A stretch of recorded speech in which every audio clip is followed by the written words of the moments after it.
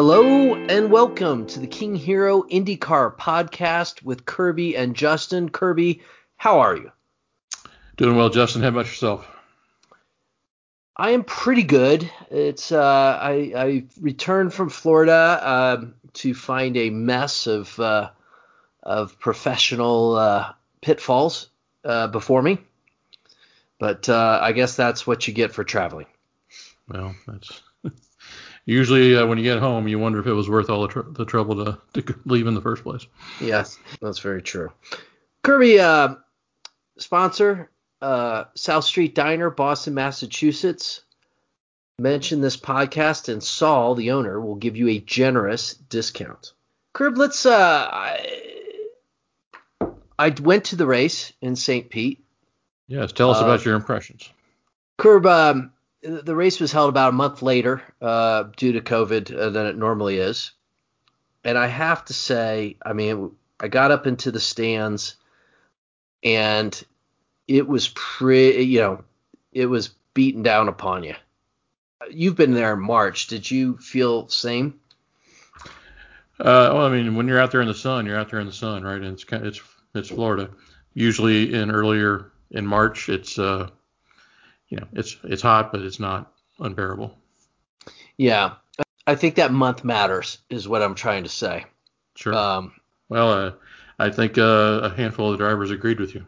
And I guess we can dive straight into that. It's Curb, I don't know why anybody bothers to listen or read anything else. They should just listen to you on this podcast because, I mean, your prescience has been just remarkable. Not only did you pick Herta as your first pick, which was kind of an out of the blue pick to win the race. You highlighted earlier this year that, the aero screens and the heat factor of the aero screens is still a problem, and nobody seemed to be talking about other than you. And I mean, you have just been pretty much dead on all year. I don't know why everybody should just listen to you. It's kind of you to say, especially when I plan to give a mea culpa later for a mistake, a bad prediction I made. But you never heard of all the testing that happened over the off season. I never heard anything about, hey, we're testing some new parts for the aero screen to help with cooling. And sure enough, they hit a hot sunny day, and it sounds like it was fairly humid too. Is that right? Yeah, I think the humidity was almost the bigger factor. Temperature wise, I'm not even sure it got to 80 degrees. You know what I mean? I think It was like 77, but I was sitting out on the bleachers out there for about 40 laps, and I was with a couple other guys, and I was like, guys, now, admittedly, I was suffering from the second day of a 2-day hangover.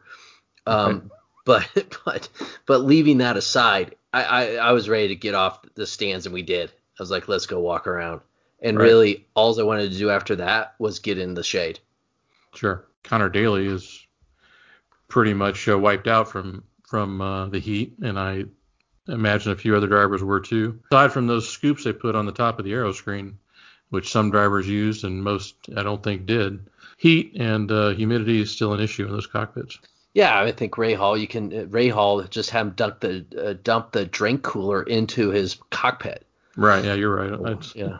So you had all that. So this is where the plot thickens, though, Curb.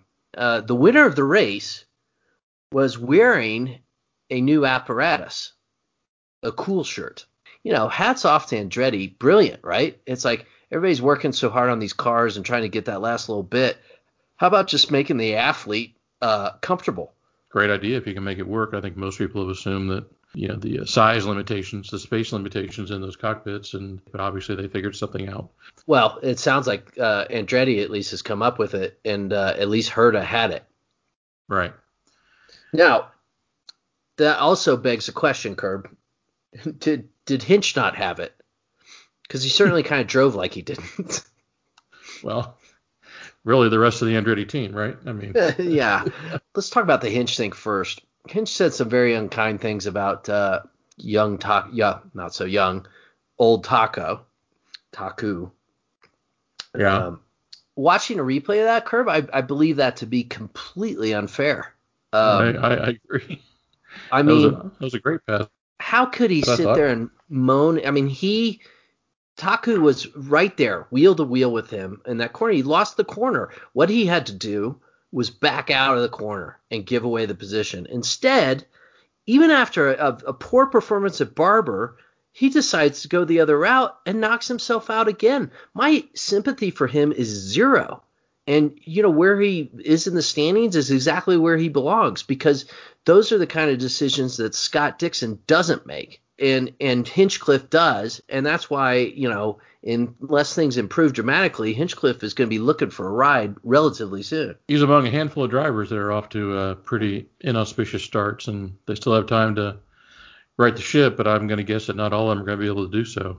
I think you and I would both agree that to win the championship this year, you're going to have to be consistent, right? And, sure. I think this year more than ever. I don't think you're going to be that guy, is spectacular one week and not so and terrible the next, and still win it because you were so spectacular. And so I don't think that's going to happen this year. I think it's going to be a guy that's kind of muddling around that top 8 every race. Right. And I don't think that's a secret up and down the pit lane. I think everybody kind of acknowledges that and knows that. So when you got a guy like Hinch that's kind of making these bad, albeit a split-second decision, but making bad split-second decisions like that, he's going to find himself right around the bottom of the field. I think he should be aware of that. I think it's time for a bit of introspection on his part. And instead of blaming Sato for kind of taking a chance and getting in there and actually, in my opinion, being there well enough to, and obviously the IndyCar. He was more there than Rahal was trying to pass Rossi. And at least on TV, they were all blaming Rossi for that accident. I'll bet you that if Sato was in Rahal's shoes, Rossi wouldn't have been so generous. Despite Sato's recent successes, high points in his career, he still has a reputation of, kind of the bowling ball that goes through the field from time to time. He had that pass made more decisively on Hinchcliffe than Rahal was close to having on Rossi's accident. And nobody's pointing fingers at anybody other than just a racing incident on the Rahal-Rossi accident.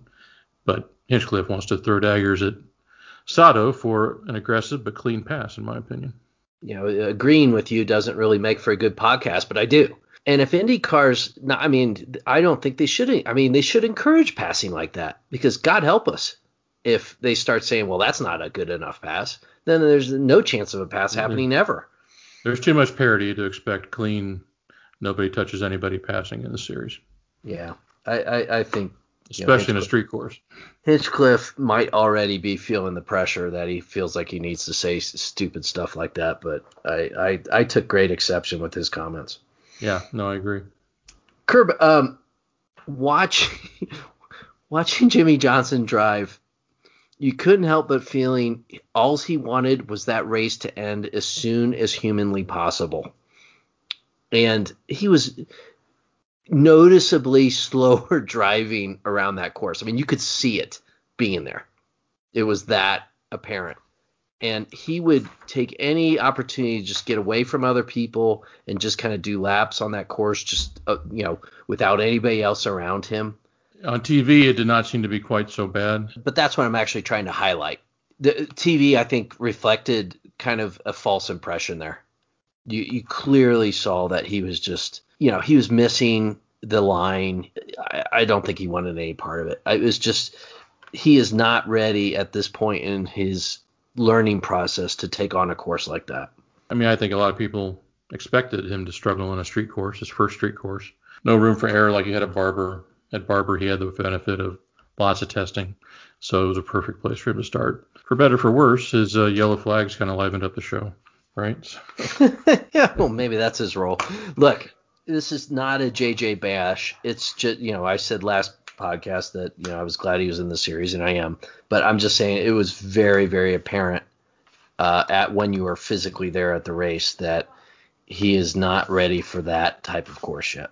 How does that make you feel if you're Dalton Kellett or Max Chilton? Kellett, again, out-qualified by Jimmy Johnson on pure pace.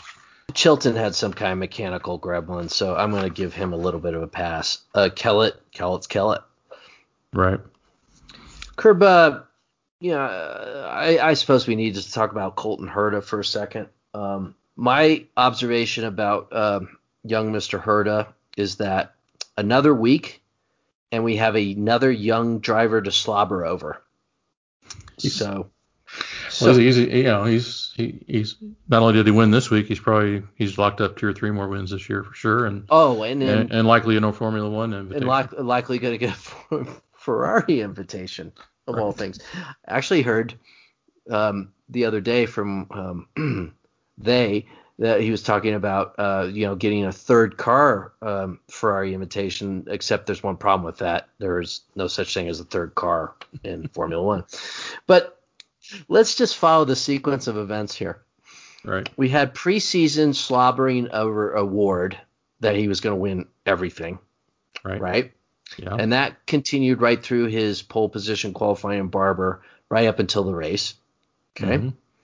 Then he has kind of a so-and-so race and is kind of quickly forgotten in favor of Mr. Palau, who was a quick little bunny at Barber and won, and just appears to be a title contender of all title contenders. Right, sure. Right?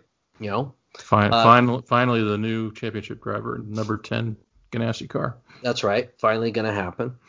And then we get to the second race, and Palau's nowhere to be found in qualifying, and then and starting to be forgotten. And then Herta, who's been completely forgotten about all this all along, is now, as you said, going to win the championship, going to get an invitation from Ferrari. I don't know. Is he going to heal lepers, Curb? What else is he going to do? Well, I think he's going to probably win a Grammy, right, for his drumming in his band. Oh, or whatever it is. Sorry, forgot about that. Yep. Yeah. The IndyCar series is a very entertaining series. It's obviously a passion of ours. A bit of a lottery component week to week and track to track, and this was his weekend to dominate. And they all are having their moments in the sun. Palau, Award had their moments in the sun last year. VK had a moment in the sun last year. They're quickly lionized and then quickly forgotten when somebody else gets their moment in the sun the next week. And then, we'll all kneel down before Scott Dixon and forget the rest of them for the offseason again. It's an interesting dynamic, how much we build them up and then forget about them week to week. It's been funny to watch. I mean, who is it going to be in Texas? Who's the young gun that we haven't slobbered over yet in Texas? I'm saying Scotty M. Yeah, it could be Scotty M's turn. Curb, thanks for mentioning Scotty M. I think we should. I'm always fascinated more, by who's struggling than like who's doing well, right? Everybody talks about who's doing well, but I think it's more interesting to kind of point out who after 2 races is behind the 8 ball already. And I know you've mentioned a couple of names, Ryan Hunter-Reay, Rossi, Hinchcliffe, Rosenquist. Maybe a little bit lower profile, but Ed Jones. Well, I was just going to say, and I'm going to add Ed Jones. Ed Jones, all those people that we previously mentioned, you could say, well, they had some bad luck or they had mechanicals. Ed Jones, I mean, that he in one lap, he just displayed nothing but awfulness. Right. Yeah. That magical season and first season with Dale Coyne's looking further and further away. A very mediocre season with Ganassi. Following that, now a year off with no driving, and now bumper cars in his first season back with Coyne. Coyne's got to be disappointed. Yeah, I think so. Oh, Daly, we forgot to mention Daly, who's not exactly killing it either. And Curb, that could be explained with the heat factor. I mean, obviously he is not one for the heat. No, he openly admitted that. What do you make of Rossi? I mean, he certainly hasn't been slow. It's not like he's off the pace or anything like that, right? It just seems like bad strategic decision in Barber that kind of set him back. I don't think he was going to win the race, but he's certainly been in the top 5. At St. Pete, he was in the top 10 somewhere, but not setting the world on fire either before his accident. Yeah, but he was probably headed for a top 6 finish, I would think, before this incident with Ray Hall. St. Pete's more like it's kind of like make your own luck. It was kind of like the Hinchcliffe situation. You got at some point you just got to back off and just realize that you've had a bad first race. You don't need two in a row. Yeah. Well, I couldn't, when Rossi was again so generous in not pointing the finger at Ray Hall, and I'm not saying Ray Hall was at fault. I'm just saying that you might have expected Rossi to blame him, and he was very calm and courteous about it. And I just thought, is a calm, courteous Rossi the best driver version of Rossi? I mean, maybe that isn't the best approach for him.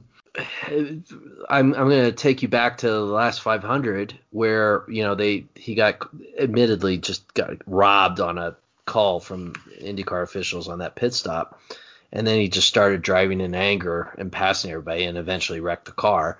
I'm not so sure him being all fired up is great either. I hate to keep saying it. I feel like such a hack saying this, but people need to drive more like Dixon.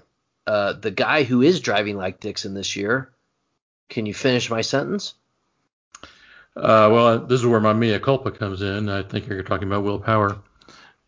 I was critical of his ability to overcome a bad day, and for the first half of this race, I thought I was going to be correct again. But the second half of the race, he really put on a impressive performance, making his way up from 20th, 19th, wherever he was at that point, up to the top 10. You have to give him lots of credit for driving a smart race and apparently doing a good job of picking his spots. Yeah, and him and Dixon are tied in the standings. If Will Power can continue this mindset, which I think he's in, he's happy with that eighth. He's like real happy with that eighth, and he was happy with his second, right? I'm not so sure old Will Power was happy with either of those in years past, and I think he's had a late career epiphany here, Kurt. It's interesting to me that these guys, like in Power's case, I mean, he's made these decisions and it's turning out for him. Whereas like I said, Rossi and Hinch, kind of just got to let it go, man. Well, eighth is a lot better than 21st. Yeah, that's for sure. And it was announced over the weekend that Powers signed the contract extension for at least a couple more years. Maybe that has a calming influence too. It is interesting that Power announces, "Hey, I got a couple more years contract," and all of a sudden, Pagenaud's back up at the pointy end. Right. Curb, did you notice that the Canadian Grand Prix F1 has been canceled? I did see that headline, yes. So this is interesting to me in a couple ways. I mean, one is I don't think it bodes well, particularly for IndyCar Toronto in July. The Canadian GP was in June, admittedly a month earlier, but it does, Canada, I was talking to a Canadian friend of mine today, and their mindset is, let's say, quite different from those of us in the U.S. at this point with regard to COVID. I think it doesn't bode well for the IndyCar in Toronto as far as like taking place in July, I would say. But the other really interesting fact about the Canadian GP is it's being canceled and it's being replaced by Turkey. So I'm like, okay, well, whatever. And I was considering going to Turkey for a holiday this year. And I came to the conclusion that it might be a little too difficult to do. Curb, I did notice that the place it's going, that is accepting the Grand Prix, whereas Canada has denied it, Canada had 4,000 new cases of COVID yesterday. All right. Can you guess how many Turkey had? Well, I'm going to guess twice that many. And you would be wrong because it would be a factor of 10 that you would need to employ here. They had 40,000 new cases. But somehow, that's okay. Come on in. We're going to race. And it just goes to show you everybody's making it up as they go along. That's for sure. I'll pass on any political commentaries, but I don't even think it's a political statement, frankly. I just think it's I mean, you can't help but look at those statistics and kind of laugh a little bit about the whole thing. It's just kind of funny. Right. Curb, I think we've beaten to death St. Pete. I did have one more thing to say about St. Pete. Can you indulge me? I'll indulge away. As I was walking to my seat, I passed Ryan Hunter-Way's wife on a cart. Yeah. Yeah. I might be regretting my indulgence here. But go ahead. If it doesn't go well for him this season, right, and he has to retire from IndyCar, Yeah. it's not all that bad. Well, It won't be all that bad. I'm sure that sustains him in his low moments. You could be sustained by her. Yeah. Isn't that Robbie Gordon's sister? Yeah, I think it is. And Connor Daly is the stepson of Mike Hull. Not Mike Hull. No, Doug Boyles. Doug Bowles. Bowles. Doug Bowles. Doug Bowles. Doug Boyles. Doug Boyles. Thinking of the racing team. And the other gentleman I was with, who had very little IndyCar, zero IndyCar experience, let's face it. Also noted, is it Becky Ray? Becky, I think, yeah. Becky. Sounds right. Also noted Becky's presence. So she was a showstopper. Kirby, shall we move on and dive into Texas? Move the show along. Kirby, it's very interesting, by the way. If you cannot watch a replay of the race on Peacock. Yeah, I heard that again this week, and I was going to go try to log into Peacock and check that out because I'm almost positive it's not supposed to be that way. Kirby, let's look forward to the upcoming twin race in Texas. First of all, heat, right? Are we going to have another heat problem? Or is the constant speed going to kind of sort that out? I would think they'd be hopeful that would sort that out. Saturday at least is later in the day. Sun should be going down. Hopefully that's a little bit cooler.